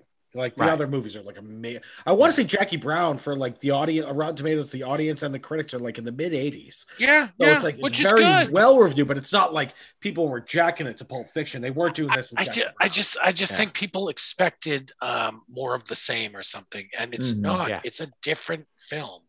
Mm-hmm. It's more measured, more considered, more patient. It's so good. It's just such a good so fucking flick. Great, so great. such a smart plot. Such great casting. I Like kind the of feel casting choices was so smart. And I honestly feel, even though Pam Grier is great, I feel like Samuel L. Jackson carries this movie. Like I think like he's the one at all times I'm thinking about. And maybe that's just because the way his character was written, so you can give that credit to Tarantino if you want. But the whole time, every time something happens, I'm like, oh, Samuel L. Jackson's gonna be fucking pissed over this. Like it always comes back to him because he's so because he's dangerous, but he's also kind of a fucking moron. And it's like those are the most dangerous people. But he's the criminal element at the center of this, you know? Yeah. And he's got the really stupid beard. Yeah. And really lame hair in the ponytail. Yeah. Oh my God, the hair is terrible. He looked so cheesy. Oh yeah, he's a tool. But yet was scary, which you learned when he fucking met Chris Tucker there. Yeah, like oh shit, this dude's for real. Like you just think fucking around. You think he's fucking clown shoes the minute you meet him, but he's actually and you start to and you start to think, oh, he put up the bail for Jackie. Now he's going to kill her. Right. Yeah. Well, that's what she's going to do. And that's actually AJ. When I rewatched the movie, that's the scene that got me back into the movie. Like I watched the beginning, I'm like, oh, I love this movie, and then he's like, is that your gun pointed at my dick? And she's like, get your hands off my neck. Yeah. Oh, that's him. Like, this is fucking great. What a bad bitch. Like, oh, I love it. I love everything about this movie. Yeah. I'm so glad to hear that. That's it's a terrific third film by him. And it's Elmore Leonard, DP. We talk about this all the time. He wrote fucking Justified. He's the Justified. Yeah. He was the one of his short stories is the whole thing for Justified, which is an amazing show. If any of you haven't never watched Justified, fucking stop what you're doing, find where it is, and watch Justified. It's so amazing. But he's so great, Elmore Leonard. You can go down to a used bookstore and buy 4 or 5 of his books and read through them, and they'll blow your mind. Get Shorty, fucking a great movie. DeVito and Travolta are in it. The Rock. Yeah. Dude, The Rock was fucking great in Get Shorty. Another Elmore Leonard story. So well done. I've read that book. That's a good one. Yeah. He's got almost everything he does. It's just fucking brilliant. But the story itself, Rum Punch, it's a great film for Tarantino to do, just based on the content. Like it was a good merging of, you know, the styles. Tarantino style and Elmore Leonard writing. That was like an absolutely perfect fucking meshing. I wish it happened more. I mean, like, it was just right. They're on the same page. It's brilliant. It's so good. And look, we'll get down the line, AJ. Like I know your next couple of episodes that you're gonna pick are gonna be Tarantino, and like we'll get like, I mean, Django I fucking love, and there's some other ones I love, but this one for me, like I said, it's just like my kind of fucking movie. It just hits everything that I'm looking for when I watch a movie. So yeah, me too. I love Jackie Brown. I'm not gonna say it's my favorite Tarantino film, but it's one of my favorite three Tarantino films. I actually gotta say I think I like Jackie Brown more than Reservoir Dogs. I don't know if that's crazy. No. I think I just told you it's my favorite, so I do too. No. I think I do too. I think I'm Pulp Fiction, and then I'm like a toss up between Jackie Brown and Jackie Brown and Glorious Bastards, maybe. The whole movie, Jackie Brown, the whole movie. Like I'm on or Kill Bill Volume 1, Brown. Or Kill Bill Volume 1, which I am obsessed with. Remember when she comes walking out? Remember she goes walking out in like that woman's suit in the store? The fucking she looks great in it. She looks great. Pam Grier. Damn. And even Melanie comes in. She's like, "You look really great." Everybody in this, like, Jesus, she is such a fucking fox. Like, oh, God. All right. We got to move on. Yeah. But you know, obviously, the first three, and this is part one of a retrospective. This is the 90s Quentin Tarantino films, right? The three that he directed in the 90s. He also had a lot of writing credits in the 90s. Mm-hmm. And I think, you know, we don't have to talk about From Dusk Till Dawn, really, if you guys don't want to. Although, one quick thing, because I know Marky wants to talk about True Romance. But, so do I, yeah. Like we said, like Reservoir Dogs was this gripping crime movie, and Pulp Fiction was about crime. Jackie Brown about crime. And when I first saw the trailer for From Dusk Till Dawn, it looked like it was another kind of crime movie. And so I went and saw it thinking that's what it was. And then halfway through, fucking vampires show up. Dude, it fucking blew my mind. I had no idea there were going to be vampires in this movie. And halfway through, I was like, holy shit, what is going on? Look, it was the greatest fucking thing that ever happened. So for pure popcorn entertainment, I do like From Dusk Till Dawn. I do. I enjoy it. Oh, it's a great. Harvey Keitel's in it. Clooney is great. AJ, you don't have to qualify that. You don't have to that. That's fine. Great. That's fine. I don't think it's a super well written. Salma Hayek in that movie has been in my spank bank for fucking 25 years. Are you kidding me? Jesus Christ! I like Robert Rodriguez. I think he's a decent director, and he's a lot of fun. Yeah, he is. And I know him and Tarantino are good buddies, and they collaborated on that Grindhouse double feature. Yeah, so it's a good film. I like it. It's a lot of fun. And Tarantino's good in it. He co-stars for crying out loud. And Juliette Lewis, who was hot in the 90s. Yeah. Get the fuck out of here. Remember that when she's taking But she was hot in the 90s. She was a very, in demand star in the 90s. And all right, one last thing about it. I quote it to this day. Is George Clooney's line at the end to her. Yeah. And she's like, I want to come with you. Hey, you know what? I'm an asshole, but I'm not a fucking asshole. Yeah. I use that shit all the time. Didn't he also say, as an asshole, I use that line a lot. That's true. Was it From Dusk Till Dawn where she's like, hey, you thought it was good? Well, you got real ugly. That's Army of Darkness, right? Yeah. That's You found me beautiful once, honey. You got real ugly. But real quick, again, we'll move to True Romance. But remember the scene when they're trying to cross the border and Clooney calls Tarantino a fucking nut. Remember that? They're trying to hide it. You call me fuck these pigs. You call me a fucking nut like that. And then he just ends up knocking him out. That scene is so. And then he wakes up. He has no recollection. He's like, my glasses are fucking broken. Tarantino's good in it. He does a good job. He's a lunatic.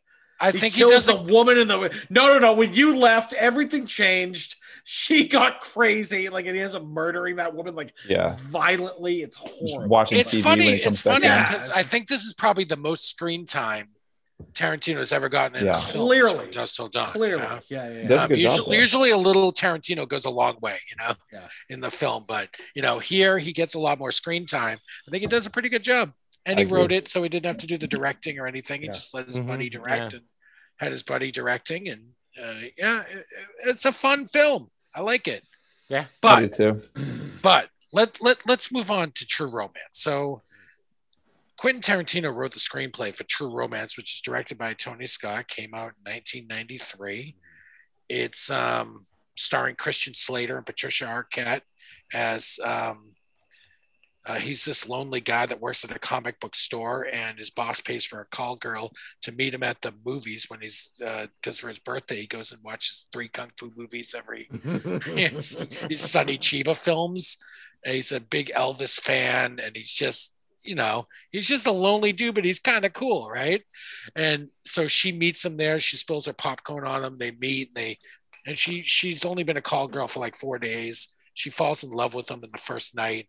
And then he goes to the pimp's house and the pimp's place and wants to get her stuff back, but he ends up killing him. Played by Gary Oldman, he kills him and his henchman or his muscle, and takes off with the suitcase he thinks is her stuff, and it's really a bunch of cocaine. And he runs to California after visiting his father briefly, played by Dennis Hopper. And he flees to California to go sell the cocaine to this Hollywood producer for a lot less than the street value, $200,000 versus the $500,000 it's worth. But he just wants to unload it, so him and his beautiful new bride and Patricia Arquette can get it in this film. Oh, And it's just a very frenetic pace, this film. It goes from 0 to 60 real fast. And I'm a huge fan of it, a huge fan of the writing, and a huge fan of the story. And it's endlessly entertaining. I'm a huge True Romance fan. So just wanted to throw that out there before. I know Marky wants to get into it a bit because he just recently watched it. So hit us. Yeah, so I just watched it for the first time last night. As I'm watching it, I had these feelings of I had seen the movie before, at least part of the movie before. And I don't know if you guys have ever had that feeling when you see something as a movie and you're like, have I watched this before? Like some of this shit looks familiar, but then as it goes on, you're like, no. And then you see something else and you're like, I may have been blackout drunk and may have watched this movie before, and it's all coming back to me. And in the end, I determined that I don't think I'd actually seen it, but so much of the movie reminded me of something else, another movie that I think came back to it, like that big climactic gunfight at the end. Oh my God, yeah. I immediately thought of The Rock with Sean Connery and Nicolas Cage and that shootout in the bathrooms of the movie. Just that slow motion, dramatic, all guns firing, multiple different sides, everyone getting clipped. But no, I love the movie. I thought it was fun. Like you said, AJ, it's just like a 0 to 60 and then roller coaster, just a fun movie till the end. It's ridiculous, but it's got those, you could see Tarantino coming through. Oh, the DNA's in there. Yeah. Yeah.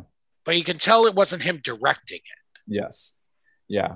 There were some scenes though that I thought had some Tarantino flair to it, in particular when Christopher Walken, who was phenomenal by the way, and his I scene. agree. Yeah, I can agree with that with Dennis Hopper there. Yes, and the overhead light, the overhead bright light, Tarantino uses that a lot in his movies. Particularly, so that's a good comparison. I like that.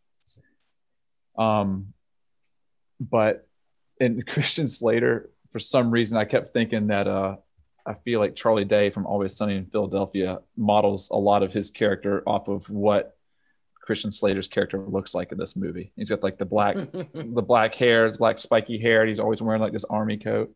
And he's just kind of like a dirtbag, but kind of cool, like you like him.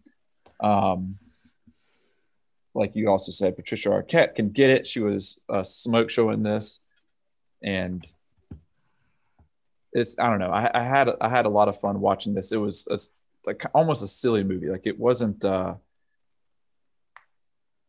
It's got a lot of rewatchability to it, but it's not nearly as deep or as. No. You know what I mean?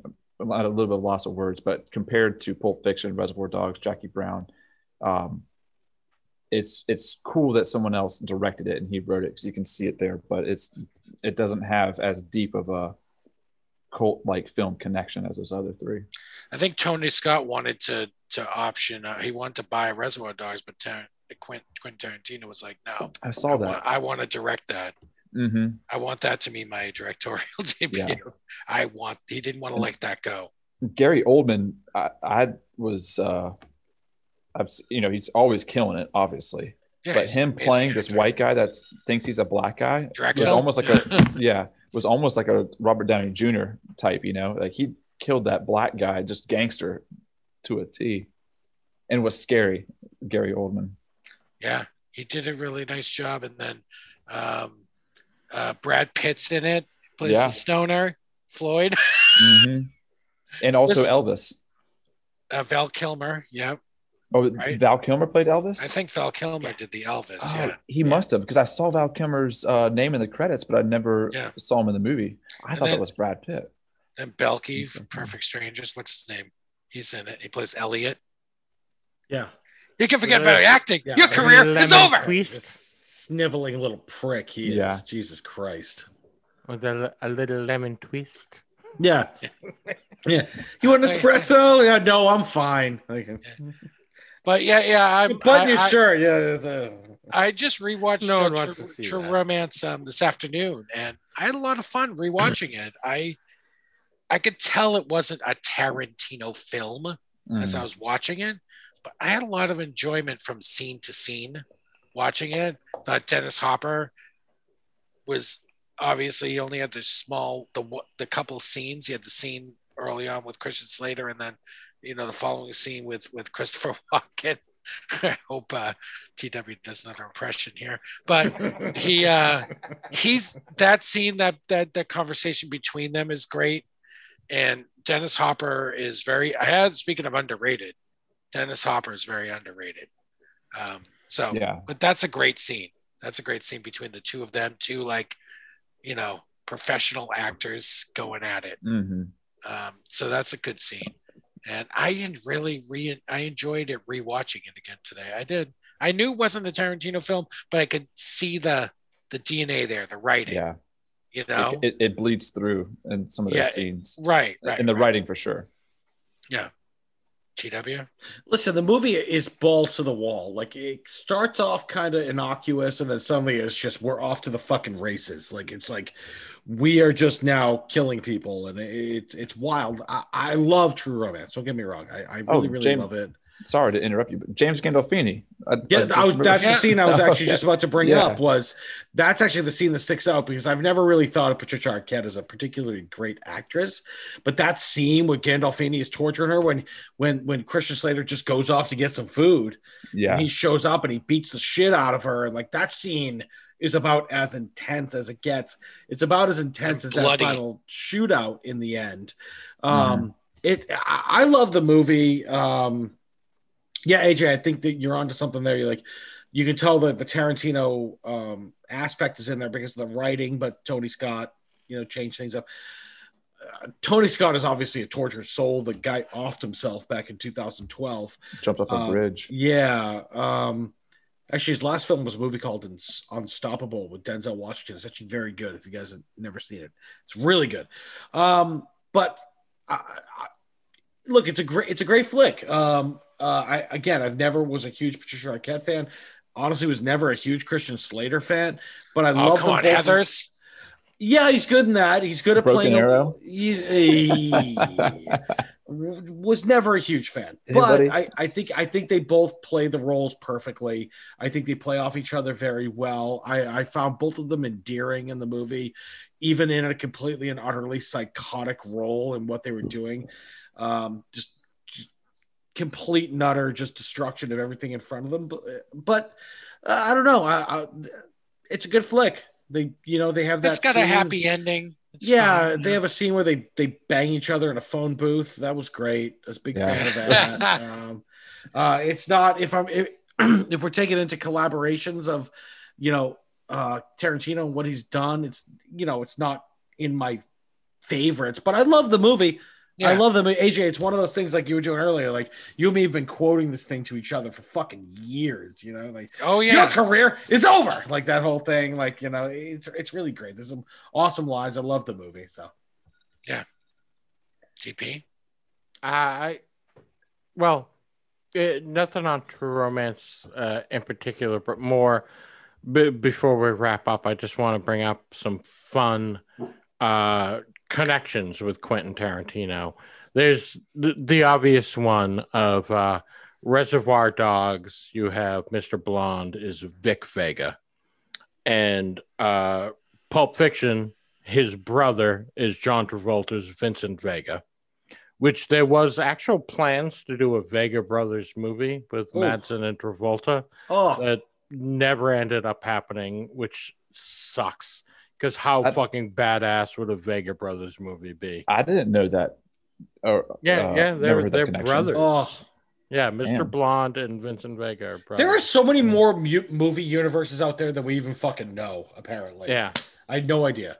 Yeah, and the other fun one is Natural Born Killers detective Jack Scagnetti. Oh, right.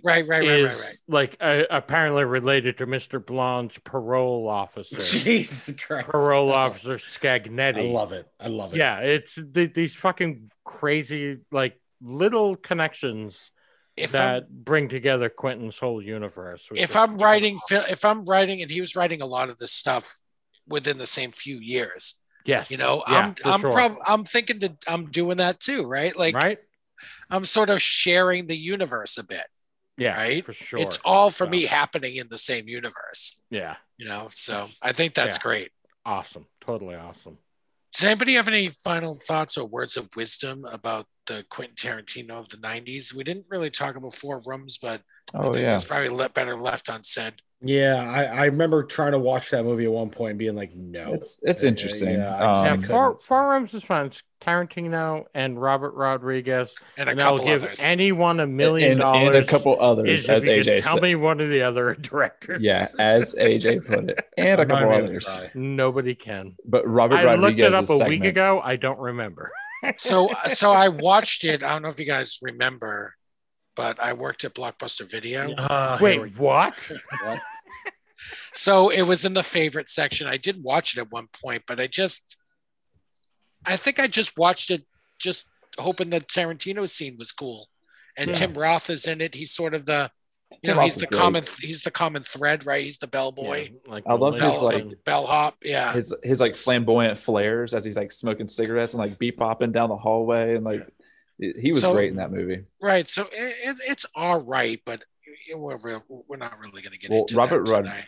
Robert Rodriguez's segment in that was awesome with Antonio Banderas and like these kids. Is that the one with the body and the mattress? Yes, the right? hooker. Yeah. That awesome. segment, it starts out just kind of like quirky family comedy fun, and then gets real dark. It ends with a dead hooker with like needles in her arm that the kids find. The room catches on fire. The parents come home. I recall, because I haven't seen it in a long, long time, I recall finding it entertaining when I watched it, but nothing I ever wanted to revisit afterwards. Tarantino's segment was, the whole movie is, you guys know this, broken down into 20-minute segments, 15-minute segments. And Tarantino's part is just like a very much condensed Tarantino story. Like these guys, there's a bunch of characters. They're all cool. They're all shooting back and forth. There's shit going on in the background. Bruce Willis is like having a fight with his wife. He ends up getting a divorce like during this segment. And Tarantino plays like the actor, the famous actor in this group. And they end up making a bullet or a bet from one of the movies. I don't know if it was Bullet, where he has to light his lighter with one go, and if he doesn't, the dude chops his finger off. It just seems like something that Tarantino made up. Like sometimes in his stories, there's this lore within it that I've never heard of, and to me, I always just figured it's something that he's made up inside his own universe, like this game. Like he'll reference something, and a lot of times it's to like older movies, actors, music, and stuff. But in this one, and correct me if I'm wrong, but he references some movie where if the guy can't light his lighter with one go, then the dude's going to chop his finger off. It just sounds like something made up for the scene. Anyways, the dude loses the finger, and then Tim Roth takes his money and walks out of there, and that's how it ends. So it was really good. It's brief, but it's like a condensed Tarantino, escapade. AJ, are you playing PlayStation? No. I was just trying to pull up Rotten Tomatoes. But anyway, like I was asked, does anyone else have any kind of words of wisdom or anything they wanted to add about the 1990s Tarantino work? I think I got it all out. No, I think we got it all out. Like I said, I love those human interactions in movies that are about some pretty rough and tough fucking guys and girls. I like how he was going with that. I like the direction he was going with that, and I think it kind of translates into his later work as well. So yeah, for sure. Sorry, AJ, if I could just add on to that real quick. I just wanted to say that I think like a good director, the 90s are like a standalone piece. Like these movies we've talked about tonight, they are like, you can define them as the 90s Tarantino. Like his later work takes a whole different feel to it, and he starts telling his stories differently. So, he evolves, but also kind of doesn't necessarily. I don't think the later works are better or worse. It's just different. Like the way he starts telling them further down with Kill Bill, Inglourious Bastards, Hateful Eight, all of these. So yeah, the 90s is this Tarantino era, I guess is what I'm trying to say. I will say one last thing, which I think we will revisit as the season winds down.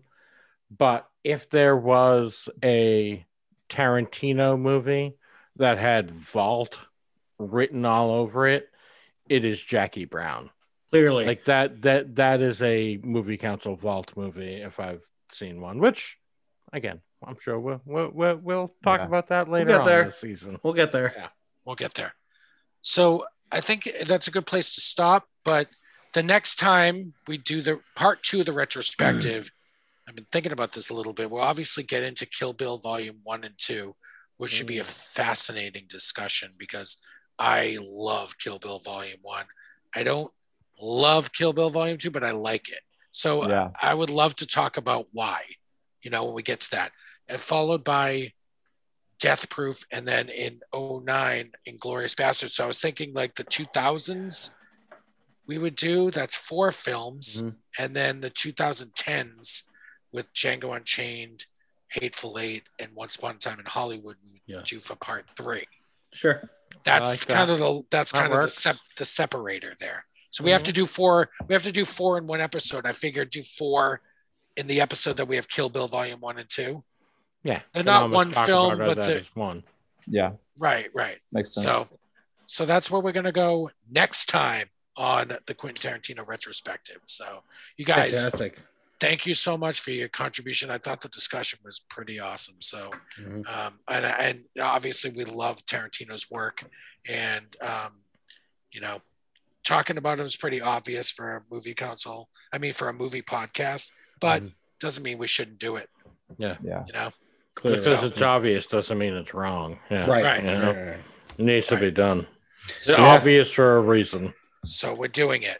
All right, boys. And this was great. Thanks. Guys. Great job, guys, tonight, like always. I think it's me next week, right? I think you're correct. Yeah. That's right. Shit. I'm gonna come up with something. I don't. I was thinking about the NIT tournament that we've been talking about. I don't think we're ready for it yet. I think we're gonna do something else. So yeah, buddy cop movies now and then. Yeah, that's an idea. Oh, interesting. Yeah, DP. Like we were talking about during one of the breaks, I was thinking about maybe